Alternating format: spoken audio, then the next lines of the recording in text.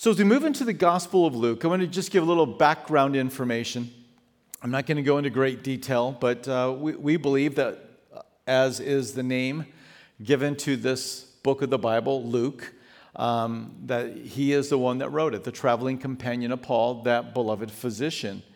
You don't find his name as, hey, I, Luke, am going to be the one that is going to put all this down. But there are clues. The early church fathers certainly believed that it was him. Men like Justin Martyr, Tertullian, all identified him as the one that was writing. Luke does mention himself in the book of Acts. So what you need to know is that Luke and Acts, it's a 2-volume work, right? So Luke wrote the Gospel of Luke and Acts, and in Acts chapter 16, we get a indication that it was Luke because we find what are called the we sections. So you can see that in Acts chapter 16.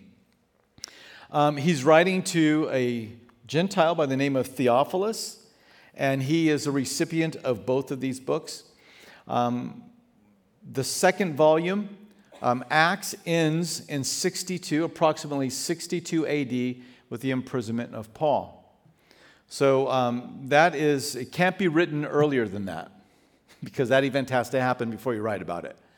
So it can't be written, Acts could have been written before 62 AD. There's no mention in the book of Acts, nor in the Gospel of Luke, of the fall of Jerusalem in 70 AD. So most people place it somewhere in that time frame, in the 60s, when Luke and Acts were written. So you can, take that. It's maybe interesting. You can help fit it into some other timeline issues throughout the New Testament. This is one of the books. It's not written, some of the unique features of the Gospel of Luke is, again, it's a 2-volume work. It was written by a Gentile. Luke was a Gentile. Not written by an apostle, and it was addressed to a Gentile, Theophilus, although the body of Christ at large benefited it. He will provide 1/3 of his material is going to be different than the other Gospels. Of course, there's a lot that overlaps, but 1/3 of what Luke writes down is going to be different than the other Gospels. So we'll leave that with kind of our introduction and just move into verses 1 through 4. And here we find Luke's purpose for writing to Theophilus.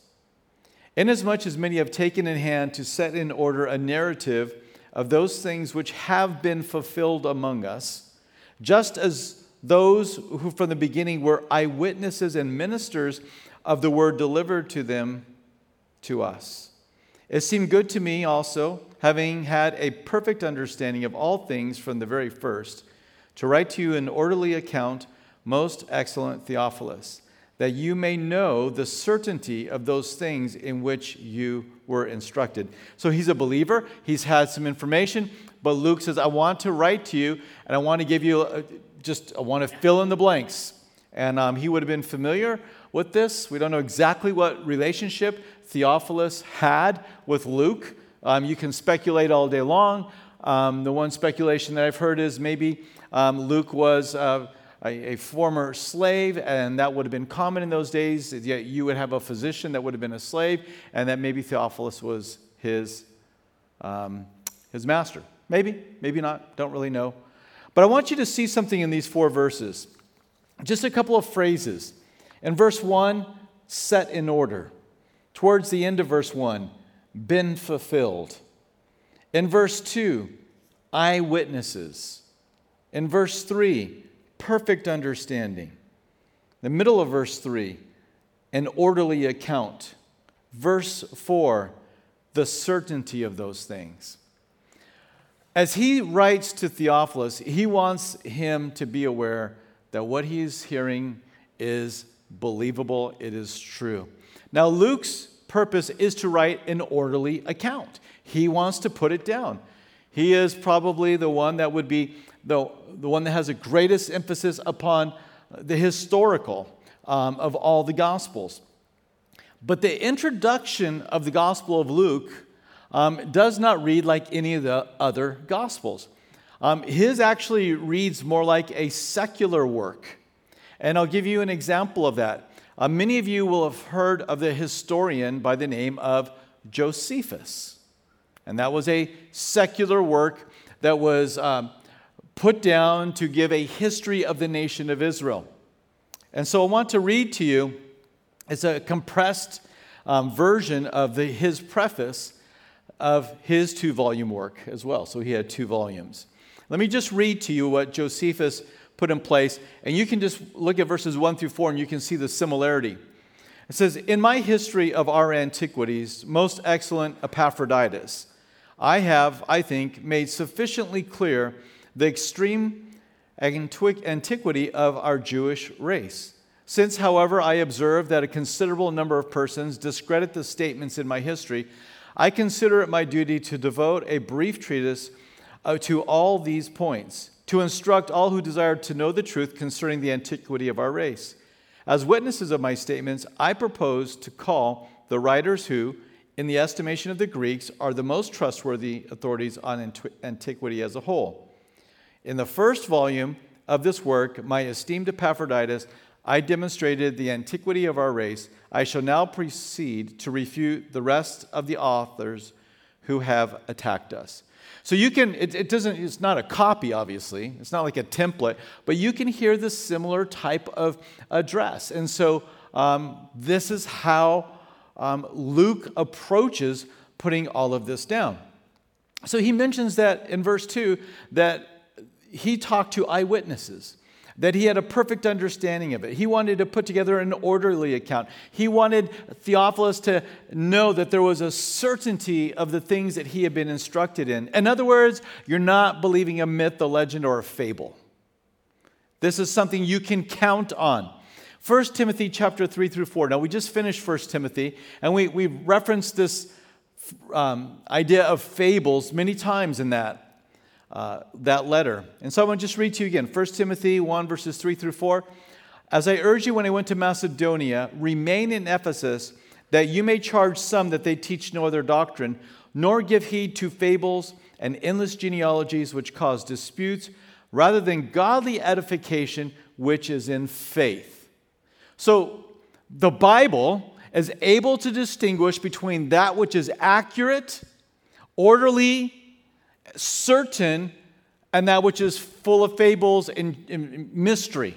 The Bible is familiar with these 2 different concepts. Not a big news flash there, but the way some people attack the Bible, it's as if they thought that these people were mindless, cave people that were just scratching out a few things on stones, and they had no idea what they were doing. They were dumb, uneducated people. Far from it. And actually, in 2 Peter 1:16, we find another similar statement. It says, "For we did not follow cunningly devised fables when we made known to you the power and coming of our Lord Jesus Christ, but were eyewitnesses of his majesty." Do you see the point here? The Bible talks about fables, and it talks about that which is true. It talks about that which is certain, that which has eyewitnesses to it. And this is the way Peter, of course, was an eyewitness to it himself. Luke is recording those eyewitnesses. Now, when the New Testament was written, it was written at a time when all who would have seen these things, or a vast majority of those who witnessed the life, the teaching, and the ministry of Jesus, they would have still been alive when, hot off the press, came Luke volume 1 and then Luke volume 2, known as Acts. If it wasn't accurate, and you have people that are following Jesus, what do you think would have happened? People would have said, no. That is not accurate. This is not the way things went down. So I just bring this out so that you can understand and know that what you have in front of you is something that inspired of God, right? Is God-breathed, and so we can trust it there. But the men who wrote were also dedicated to giving you an accurate account. They weren't just in some kind of ecstatic state, writing furiously information on a piece of paper. They were deliberate, distinguishing between that which was true, that which had eyewitnesses to it, that which was not a fable, and not some kind of mystery or legend. So what we have here is a historical account of the life, ministry, and the teaching of Jesus Christ. You can know what Jesus was like. You can know what Jesus thought. You can know how Jesus responds. You can know what heaven thinks about some of the most important matters, the most important matters in this life. And that ought to excite and generate every one of us to go to the Word of God and to study these. And I kind of feel like those Greeks that came to Philip and says, "Sirs, we desire to see Jesus. We want to see Jesus." Now, we don't get a personal sit-down, face-to-face, bodily experience with Jesus like they were requesting, but we have that which God has given to us, and we can see Him as we open up the pages of Scripture, and we get to look on a black and white portrait, as Malcolm and Alwyn sing, of a king who's a friend of mine. And this is what we have in front of us. So read with that expectation. We keep on moving on here. In verse 5, it says, "There was in the days of Herod, the king of Judea." And you can almost hear the dun, dun, dun, dun kind of background music to that little statement right there. So he wants to put together an orderly account. He writes about real people, okay? Herod was a real person. Judea is a real region. He's going to talk about real cultural things. He's going to write about real people with real experiences. And it begins right here, the days of Herod, the king of Judea. Herod the Great, that one that's known for all the things that he built. Now, if you go to Israel, you can't avoid seeing what he built. I mean, you could, but you would have to work really, really hard at not going and seeing the things that he built. If you go to Masada, you see the things that he built. If you go to Jericho, you'll see the things that he built. If you go to Jerusalem, you will see the things that he built. It's all over the place. He was known as a master builder. And that was a contribution he made. However, everything else was a nightmare that he did. Everything else. His rule was in Judea from 37 to 4 BC. In the year 19 BC, he embarked on an extensive remodeling of the temple that Joshua and Zerubbabel had rebuilt. If you ever hear a reference to the temple that Jesus went to, it'll often be referred to as Herod's temple. It's like, this is an ungodly guy. Why do we call it Herod's temple? Well, he's the guy that funded and kind of engineered the rebuilding of it. But it's Joshua and Zerubbabel who had rebuilt that temple, and so Herod did a massive renovation to it. But so significant was it that even this creep of a guy was given that temple is called after him. Why a creep of a guy? Well, because he was a fearful man, and he was afraid that people were always trying to take his kingdom away from him. And so what ended up happening was that he would kill wives. He had some 10 wives. And it actually was said that it was safer to be a pig than to be a son. Because if you were the son and you happened to look with too much admiration at something he had done, he would rather just kill you than find out whether or not you were admiring him or you were wanting what he had.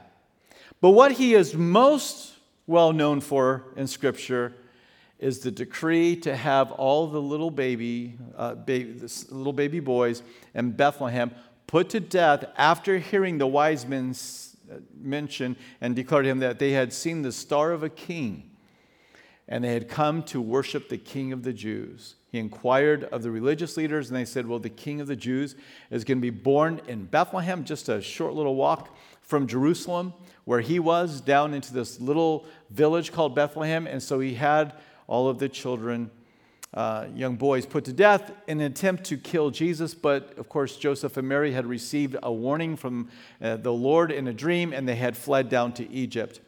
So he was a guy that cast a big dark shadow over the whole land. So I've called this section, verses 5 through 17, Good News During Dark Times. Herod being in place was a reminder you're not in control. You don't have the power to rule over yourself. Another interesting thing about Herod was that he was a descendant of, does anybody know who he is a descendant of? Esau. So you know Jacob and Esau, the twin brothers, right? The Israelites descend from Jacob, and from Esau came the Edomites, and then the Idumeans, and he was one of those Idumeans. And so he was, this struggle that happened even in the womb continued on between Jacob and Esau, and then their descendants, and even down to this very moment. And when you think about that struggle of the descendant of Esau trying to destroy the descendant of Jacob. And it's a very interesting thing to track down. You might want to read Obadiah. It has a lot to do with the Edomites in this struggle. So it's dark times, it's scary times, you never know what's going to happen. You never know what this crazy guy, what his next whim or his next fear is going to be, and what the ramifications are going to be. We continue on in verse 5. It's during these days of the king Judea, a certain priest named Zacharias of the division of Abijah. His wife was the daughter of Aaron, and her name was Elizabeth. And they were both righteous before God, walking in all the commandments and ordinances of the Lord, blameless. These were some good people. They loved the Lord. They were followers of Yahweh. Verse 7, but they had no child because Elizabeth was barren, and they were both well advanced in years. So it was that while he was serving as priest before God in the order of his division, according to the custom of the priesthood, his lot fell to burn incense when he went into the temple of the Lord. That's a lot of detail. I mean, that's a lot of detail that is being given by Luke, who wants to set out an orderly account. This is exactly what had been established in the nation of Israel. There was a priestly division by the name of Abijah, and these priests would come in, and at the time of the Passover or the Pentecost or the Feast of Tabernacles, all the priests would come, and they would all be on hand to take care of the festival and the feast and all the sacrifices. But other times than that, they would rotate through usually twice a year for 1 week. So twice a year for 1 week, you would come in and you would be at the temple. Now, it would have probably, we're going to read here that Zacharias of the order of Abijah, that his lot, it came time for him to go into the temple, and he's going to come to the altar of incense. And here's the thing, it usually only happened once in your lifetime. So as we read about this, that his lot fell to burn incense when he went to the temple of the Lord. Understand, this didn't happen a lot. This is something that historians believe probably only would have happened once in a priest's life, that he would be able to come into that place. There are all kinds of other duties that would happen, but to go into the holy place, not the Holy of Holies where the Ark of the Covenant is, but the holy place where the table of showbread is, and the candelabra, and the altar of incense, only once in a lifetime. It's a big deal. This is a very big deal that he gets to go and do this. You can imagine the lead up to this, the run up to this, and the excitement of it, and the planning for it. And he's an old man. And now it finally comes. It's estimated that there are some 18,000 priests that tended to the holy place. And so he comes in there. Let's keep on reading. Verse 10. And the whole multitude of the people was praying outside at the hour of incense. So incense was symbolic of prayer. And then an angel of the Lord appeared to him, standing on the right side of the altar of incense.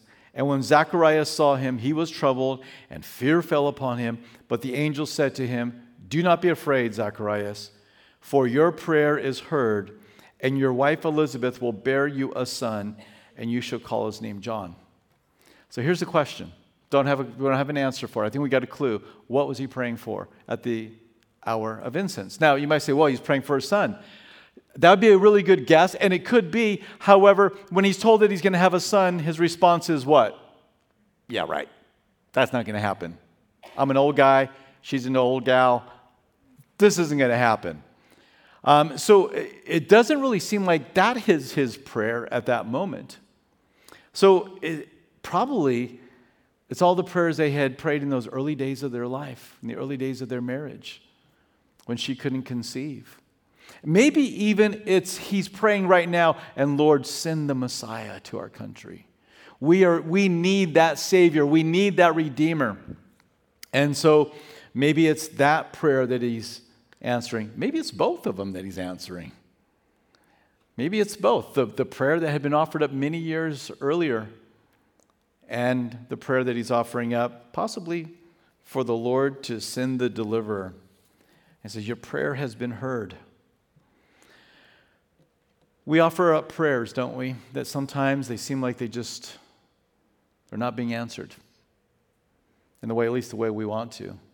It's always being answered. The Lord's answer is, be patient and wait. That's an answer. It's just not the answer we like. Sometimes it's a quick yes. Sometimes it's a blessed no that we get. But the Lord always hears our prayers.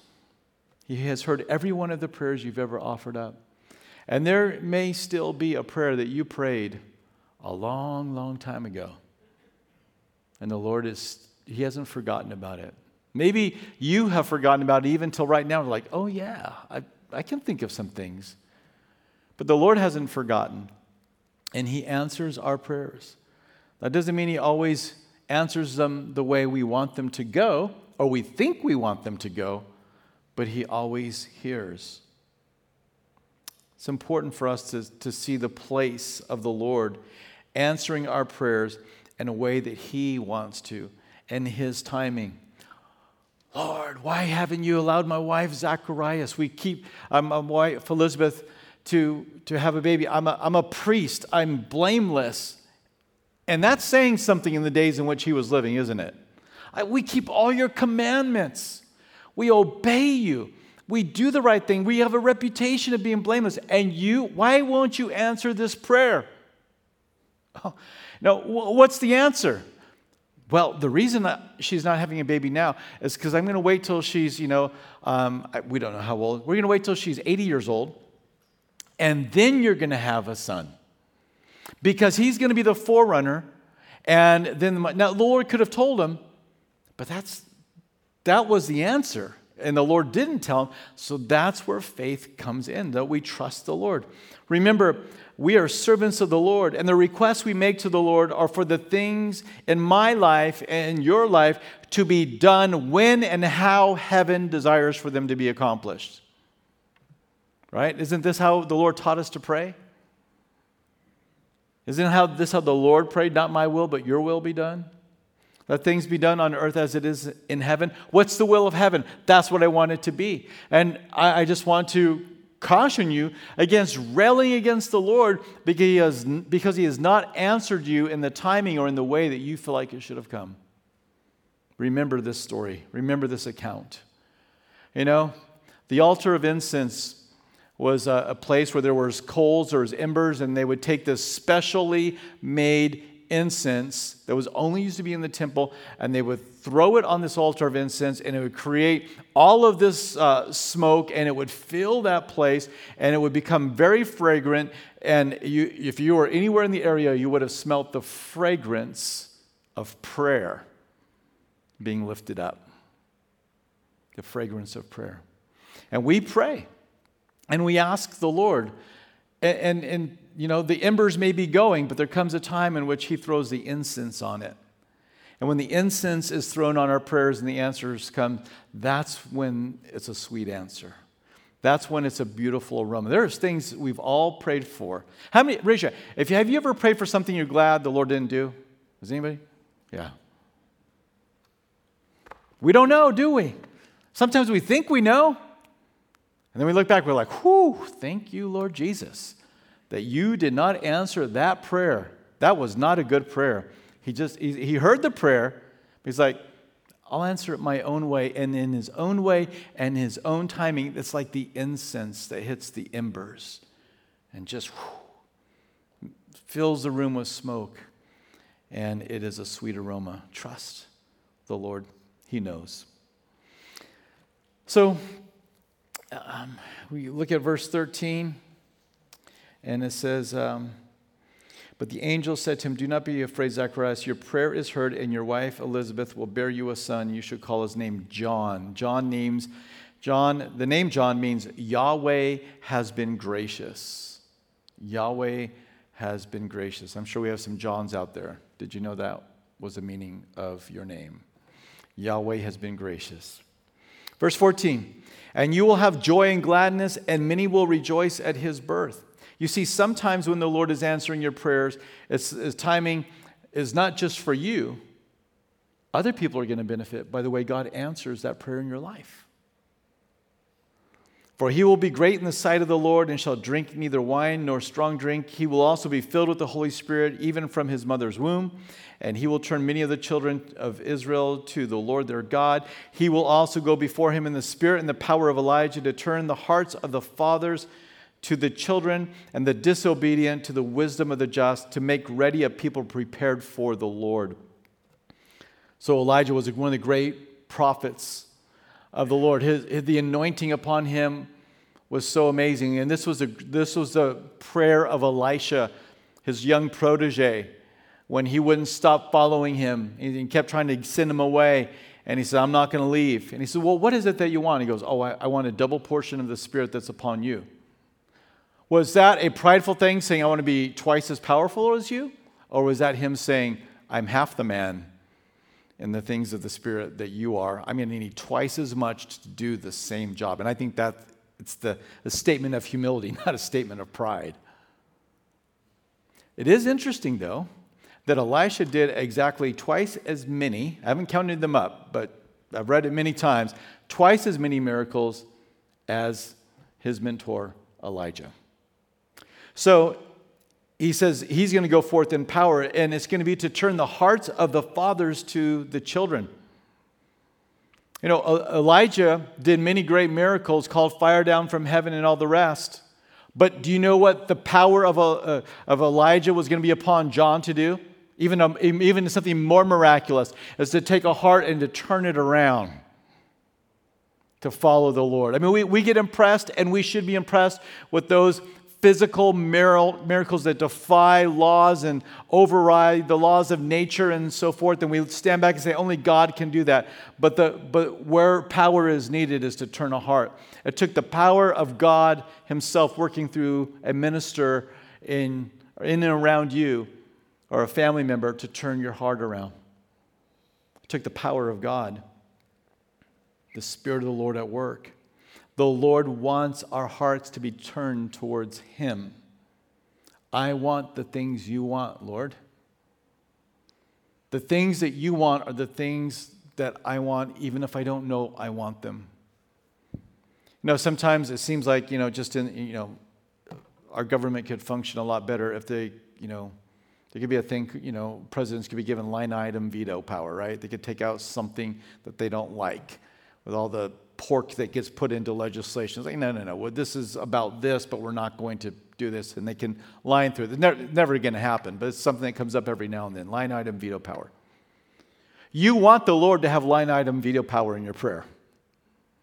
That you can pray and say, Lord, I pray for this, this, and this. But Lord, you know. You know everything. I know something. And even that I'm not sure of. But you know all things. You know all things, Lord. So I'm asking for this. However, if that's a dumb request, just put a line through it and fix it. Make it do what ought to be done. And I think this is such a great way for us to pray. That's having your heart turned towards the Lord. You're so fully confident in his ways and in his methods and his desires for you, you can trust him. Is your heart turned towards the Lord? Where's your heart turned towards tonight? What are the things that you really desire, that you really are after? What's the thing that you want more than anything else? I hope and I imagine for many of you, it's this very thing. I want my heart to be turned towards you, Lord. I don't want to be disobedient. I want to be ready. I want my heart to be prepared for you. As we move on, verses 18 through 25, Zacharias doubts, but nothing is too hard for God. So he's heard that, in his near retirement age, he's going to, or at least late in his life, whatever his age was, he's going to have a son. And Zacharias said to the angel, "How shall I know this?" Now, we don't have tone, but if we could read tone, it would sound like this. Yeah, right, how can I know that that's going to happen? It was full of doubt, and you'll see that is not a conjecture on my part, it's what the scripture says. It says, "For I am an old man, and my wife is well advanced in years." And the angel answered and said to him, "I am Gabriel, who stands in the presence of God, and was sent to speak to you and bring you these glad tidings." Again, no tone, but I'm thinking it's kind of who are you to be questioning what I'm saying? I'm bringing you good news, and you are shooting it down? Do you know anybody like that? But behold, you want to know how? Here's how you can know how. You will be mute and not able to speak until the day these things take place, because you did not believe my words, which will be fulfilled in their own time. So the last thing that he got to say for 9 months or more was, "I don't believe God." And he had to think on that for all those months. Verse 21, "And the people waited for Zacharias and marveled that he lingered so long in the temple. But when he came out, he could not speak to them, and they perceived that he had seen a vision in the temple, for he beckoned to them and remained speechless. So it was, as soon as his days of his service were completed, that he departed to his own house. Now after those days his wife Elizabeth conceived, and she hid herself 5 months, saying, 'The Lord has dealt with me in the days when he looked on me to take away my reproach among people.'" So you get a little taste culturally of what it would have been like to have been her age and not had a child. And the implication, the reproach was, you probably done something wrong. And that's why you don't have a child. And this is what they would have had to have dealt with culturally. And so Zacharias doubts, but God is able, right? There's nothing that is too hard for him. We'll come back to that point in just a moment when we get down to Mary. Verse 26, some more good news, and that is the Messiah is coming. Now in the 6th month, the angel Gabriel was sent by God to a city of Galilee named Nazareth, to a virgin betrothed to a man whose name was Joseph of the house of David. The virgin's name was Mary. And having come in, the angel said to her, "Rejoice, highly favored one. The Lord is with you. Blessed are you among women." But when she saw him, she was troubled at his saying and considered what manner of greeting this was. Then the angel said to her, "Don't be afraid, Mary, for you have found favor with God. And behold, you will conceive in your womb and bring forth a son, and shall call his name Jesus. And he will be great and will be called the Son of the Highest. And the Lord God will give him the throne of his father David, and he will reign over the house of Jacob forever, and of his kingdom there will be no end." I can't imagine what that must have felt like. Every promise that had ever had any significance or meaning to the nation of Israel was going to come through the child she would give birth to.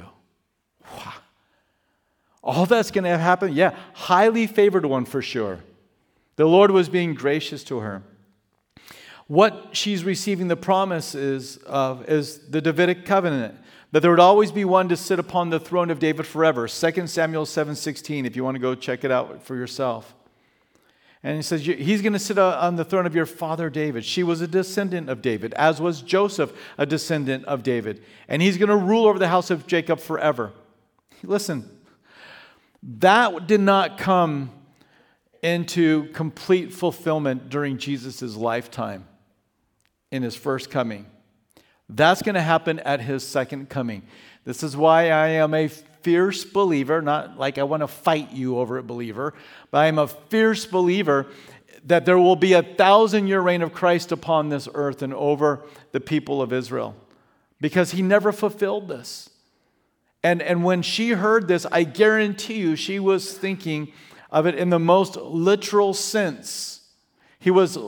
A literal child was going to be born to a literal virgin, and in a city that was a literal city, Bethlehem. He performed the very miracles, the literal miracles that was prophesied by Isaiah he would do. All of his first coming ministry was a literal fulfillment of the Old Testament scriptures. And then he went to heaven. He ascended to heaven, and there left many other prophecies unfulfilled. And I believe they will be fulfilled in exactly the same way, in a very literal fashion, in a very literal manner. And that will happen. It will be fully realized, verses 32 and 33, when Jesus comes back a second time. So this is a promise of salvation. It's dark times with Herod, but good news, the Messiah, the Savior, the Redeemer is coming. And just as this was glad tidings and it was good news to Mary and to Zacharias and Elizabeth and to the nation of Israel, we also can have an expectation in our life that God shows up and that he works and he moves in our life. Romans 8:28 says, and we know that all things work together for good to those who love God, to those who are the called according to his purpose. As a child of God, he shows up in your dark times when Herod is on the throne. Whatever that dark thing is, the Lord is there to see you through and to work it out for good. And this is where we need to have faith and believe in the Lord. We keep on going, verses 34 through 38. And Mary believes but seeks understanding. Now, John did not believe and he mocked, essentially. Mary believes, but she seeks understanding. Then Mary said to the angel, how can this be, since I do not know a man? I haven't known a man sexually. And the angel said to her, the Holy Spirit will come upon you, and the power of the highest will overshadow you. Therefore, also, that Holy One who is to be born will be called the Son of God. Now, indeed, Elizabeth, your relative, has also conceived a son in her old age, and this is now the 6th month for her who was called barren. For with God nothing will be impossible. Then Mary said, behold, the maidservant of the Lord, let it be to me according to your word. And the angel departed from her. Based upon the culture of that day and the history we read, she would have been somewhere around the age of 13 to 15. That's usually when people, the betrothals would have happened. 13 to 15 years old. All right, ladies. Maybe some of you are that age. If you're not, dial it back. 13 or 15. You just had the encounter with the angel, and you're on your way home. Might be a little difficult, do you think? Might be hard to explain what's going on. We can just kind of gloss over this, but she's full of faith. She believes, but wow, maybe she would have just come in so excited, believing that everybody else would be just as happy and just as responsive in faith as she was. But she was the one that saw the angel, not mom and dad, right? Not the rest of the family. And so she believes, though. It's interesting, if you contrast Zacharias to Mary, they both are told something that's very hard. You're going to have a son in your old age, well past the age of having children, and you're going to have a son, and you've never known a man. You got on the old and you got on the young. Complication around having a child on the old end and on the young end. Yeah, some that are married, some that are not. There's just an interesting parallel. But the response is very different. For John, he says, yeah, right, how can this happen? Mary says, okay, that's awesome. How is that going to happen? You see, if she would have had an unbelief in her heart, I'm sure we would have had an indication of it, just like we did with John. But she is one that just believes the Lord. She caught what was said. For, in verse 37, for with God nothing will be impossible. What's impossible when God's at work and is on the move? Nothing is impossible. God can do all things. As a matter of fact, something very similar was said at another kind of crisis pregnancy, if you will. Let's go back to the book of Genesis. Genesis chapter 18, verse 14. And you have Sarah and Abraham. And they are told that they're going to have a son. And they laugh. She laughs. Sarah laughs. Yeah, right, she says. And the Lord's response is, anything too hard for the Lord? At the appointed time I will return to you according to the time of life, and Sarah shall have a son. So that very similar type of language, nothing is too hard. How about in Exodus chapter 4, verses 10 through 12, when God tells Moses to go and be his spokesman and to lead the children of Israel out and to speak to Pharaoh and to speak to the children of Israel. And he says, I can't do that. I'm terrible at public speaking. I've got a stutter. My thoughts get all crossed up. I get nervous. I get tongue-tied. I don't know what to do. Exodus 4, verses 10 through 12. Then Moses said to the Lord, O my Lord, I am not eloquent, neither before nor since. You have spoken to your servant, but I am slow of speech and slow of tongue. So the Lord said to him, who has made man's mouth? Or who makes the mute, the deaf, the seeing, or the blind? Have not I, the Lord? Now therefore go, and I will be with your mouth, and will teach you what you shall say. Nothing is too hard. We often discount ourselves from the things and the works that God wants to do in and through our life because it seems like it's too hard. If it was easy, then who gets the credit? You get the credit. But if it's well beyond you, like with Zacharias and Elizabeth, or with like Mary, or like with Abraham and Sarah, or like with Moses, when the Lord loves to call us to things that are well above our pay grade. How about Gideon? He called Gideon because he was the weakest. Because nobody would have ever looked at Gideon and said, well, of course we won in battle. It's Gideon. Everybody said, we won in battle and Gideon was leading? This is God. This is what the Lord likes to do. He likes to get glory. And we often dismiss our involvement and maybe in what the Spirit of God is leading us into because of it's too hard. When we say it's too hard for who? It's too hard for me. And so we are measuring the ability to accomplish a task by myself or by the person that's doing it. Is it harder for God to supply a nickel so you can make it through the toll booth? And you're digging through and praying, Lord, just give me a nickel. Help me find a nickel. And you're going through that toll booth on the road. Or is it more difficult for the Lord to supply the $500 you need to be able to make the mortgage payment? What's more difficult? The nickel or $500? God's not tested. He's omnipotent, which means he's all-powerful, which means there is never anything that he has to do that makes a dent in his power.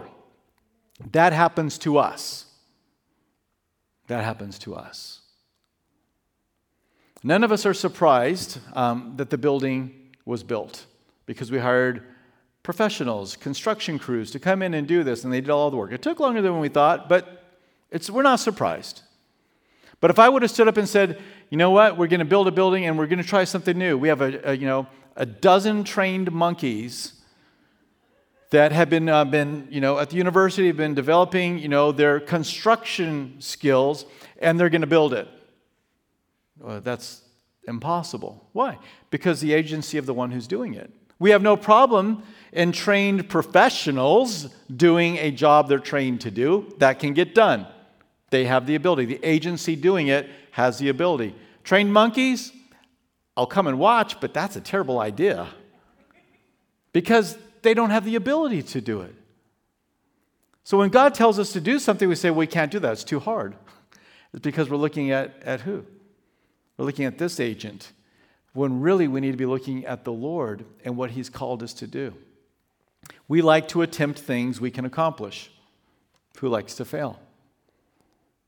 We like to set out on goals that they might be a stretch, but they can be accomplished. But the Lord doesn't work like that.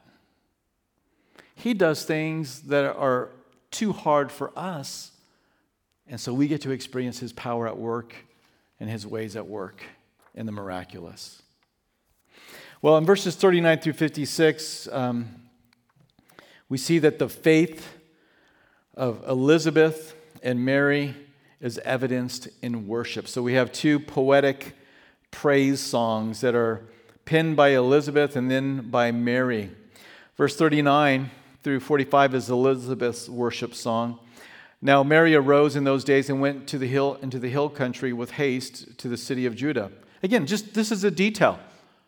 This is accurate. You read this as well, the hill country of Judah. Well, if you go to Judah, guess what? It's a hill country.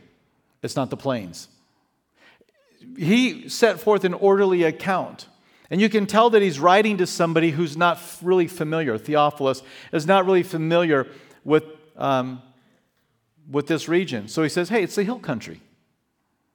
That's where they were. I mean, if you're writing to somebody in Jerusalem, you don't need to make that point because they walk up and down the hills every day of their life. But for Theophilus, he's including this detail. And Mary entered the house of Zacharias and greeted Elizabeth. And it happened when Elizabeth heard the greeting of Mary that the babe, that would be John, right, the Baptist, leaped in her womb, and Elizabeth was filled with the Holy Spirit. Then she spoke out with a loud voice and said, "Blessed are you among women, and blessed is the fruit of your womb.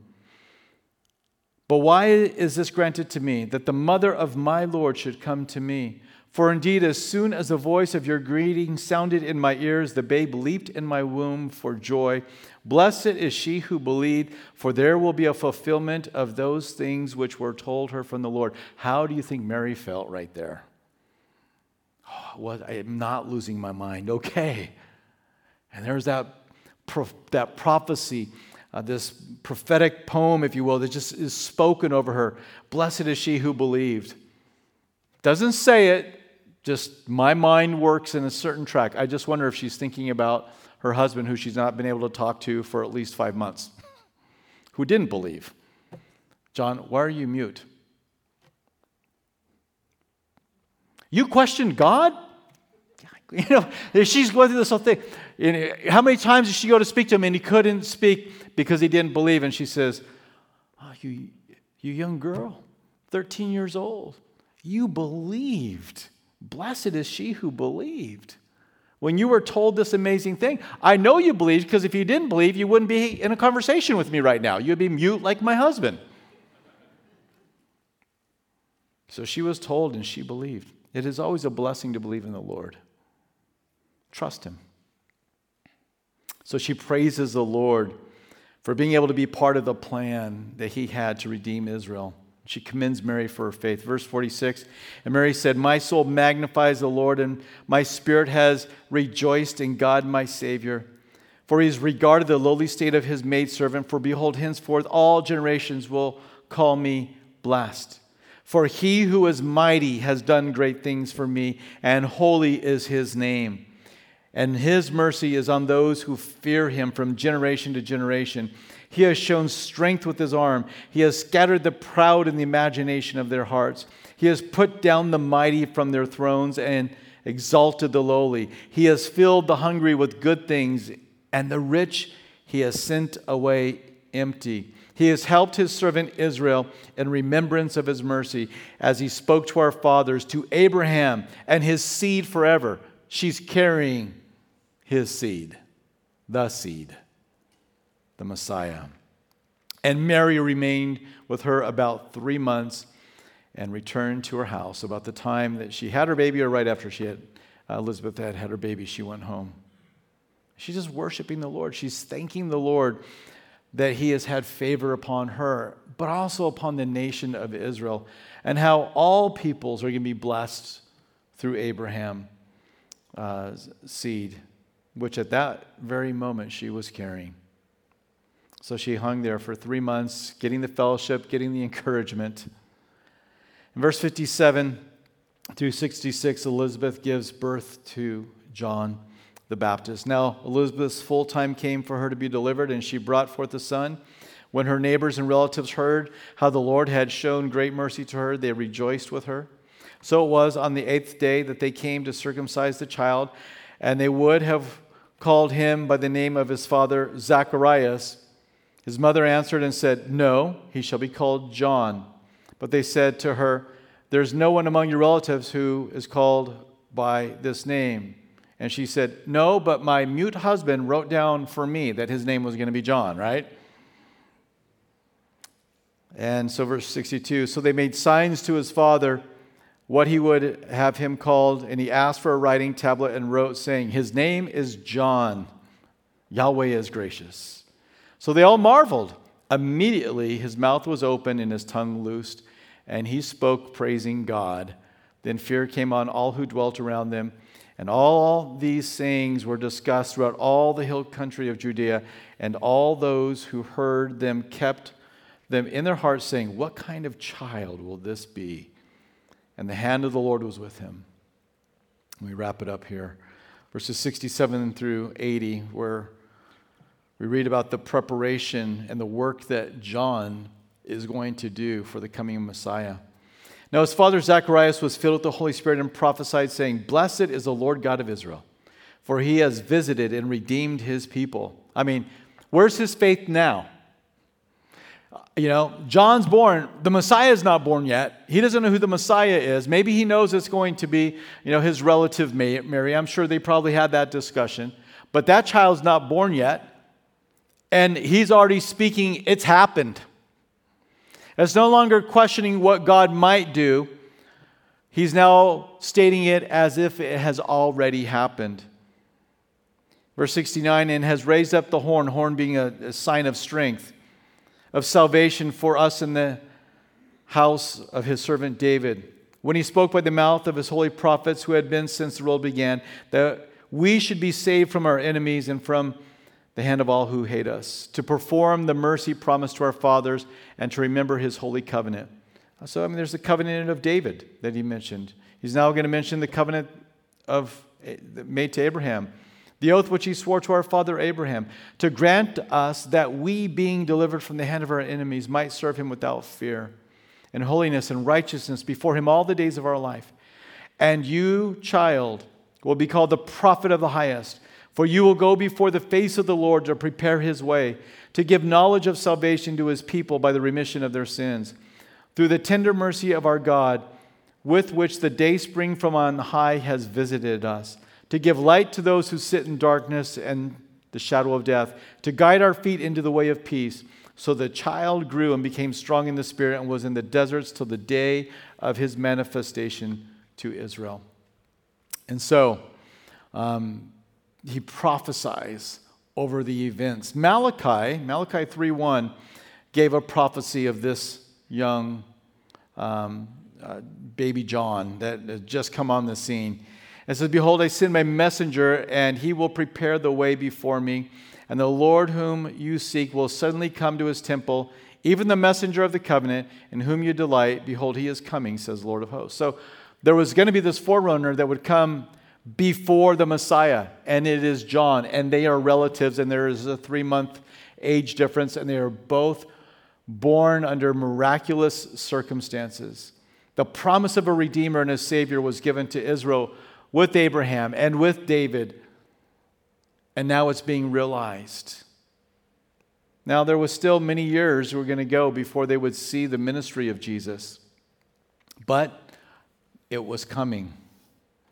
The birth of John was a clear prophetic announcement that the Messiah is coming. And there will be those events. We just finished the book of Revelation not so long ago, and we read about all of those things that are going to happen. 2 witnesses are going to be one. The Antichrist is another sign before the second coming of Christ. But I believe the church is going to be raptured before the second coming of Christ at the end of the tribulation. And I believe we have a clear indicator, too, that we are living in times that ought to alert us. And the number one thing is this, is that Israel is back in her land upon the mountains which long were desolate. Read Ezekiel 35 through 38. Take some time to read through them. Study them. Here the Lord prophesies that in the latter days He'll bring His children Israel back into the land.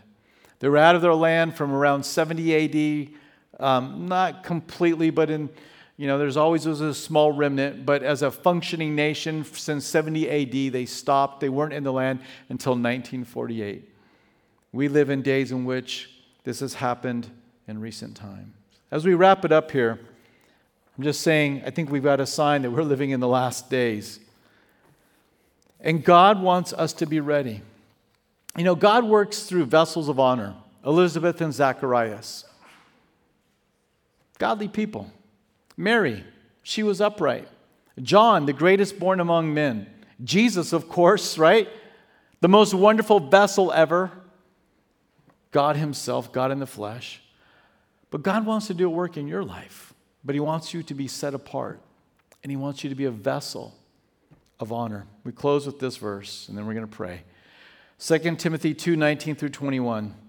Nevertheless, the solid foundation of God stands, having this seal. The Lord knows those who are His, and let everyone who names the name of Christ depart from iniquity. But in a great house there are not only vessels of gold and silver, but also of wood and clay, and some for honor and some for dishonor.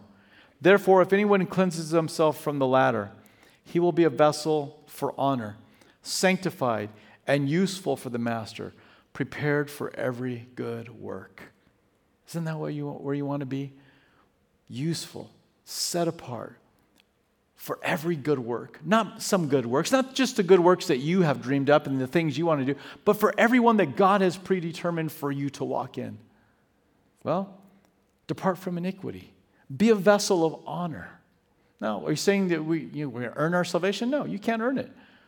But God works through vessels that are sanctified and set apart for Him. And so He's looking.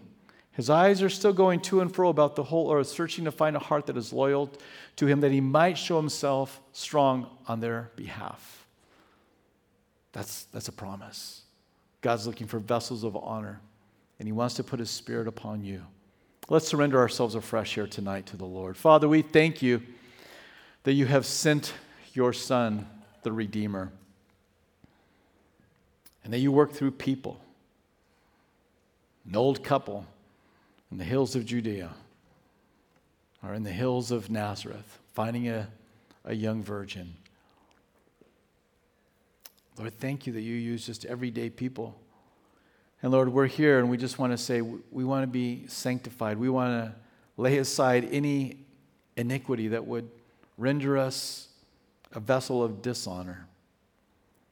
Lord, we name Your name. Therefore, we want to depart from iniquity. Fill us with Your Spirit, Lord, to do those things that You've called us to do.